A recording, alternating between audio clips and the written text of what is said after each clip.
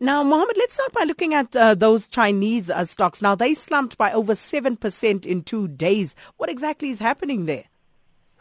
I think that's catching a lot of people off guard. I mean, yesterday, it was probably after we had spoken, but I mean, by the time we actually had the Chinese market close, I think it was down over around 8% on that specific day. And I think it's clearing its gains this morning a little bit. But what was this, or what it was all related to, I guess, was that we actually saw a number of brokerages preempting regulatory reform by their regulator. And so, in effect, they tightened their margin requirements. And this meant that a lot of people effectively went out there and sold out their holdings, mainly because of more onerous margin requirements. This, again, I guess, illustrative of the fact that there's a significant amount of leverage within that Chinese sector. Very recently, they've kind of catalyzed this move into the equity market, and it has really been one of the best performing equity markets over the last year or so. In fact, they've just put out a report this morning that shows that foreign buyers of Chinese stocks have just surged to an all-time high as well. So, whether this is actually a sustained outflow, whether it's just a pause in a market that has literally gone up in a straight line. If anyone looks at the Chinese market graph, you'll see it's literally gone up in a straight line. If this is just a pause, then I think, things should be well and good. But I just get very worried about the levels of leverage in that Chinese economy. And then more specifically, probably related to another story we can talk about, is that there's also a significantly large shadow banking or informal banking and financing sector in China. And that poses a little bit of a risk within that region, but also then on a broader global sense as well. Mm-hmm.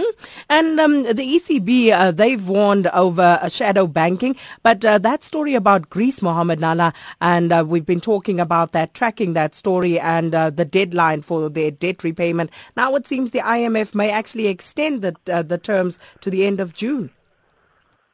I think the IMF is trying very hard to look as though they're the generous creditor in this respect. I mean, it's well within the IMF's rules to roll their payments that are due early in June to the end of June. So I don't think there's any special concession being made by Christine Lagarde in that respect. Effectively, it means that Greece doesn't have to default by next week, but if they don't come up with the money, they will be defaulting by the end of the month.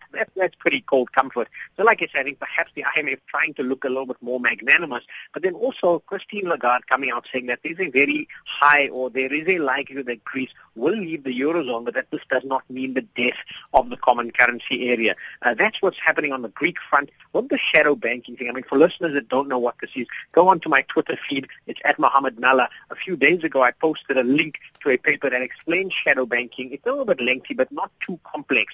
It's effectively anything that falls outside of the official financial channels of banking and regulated channels.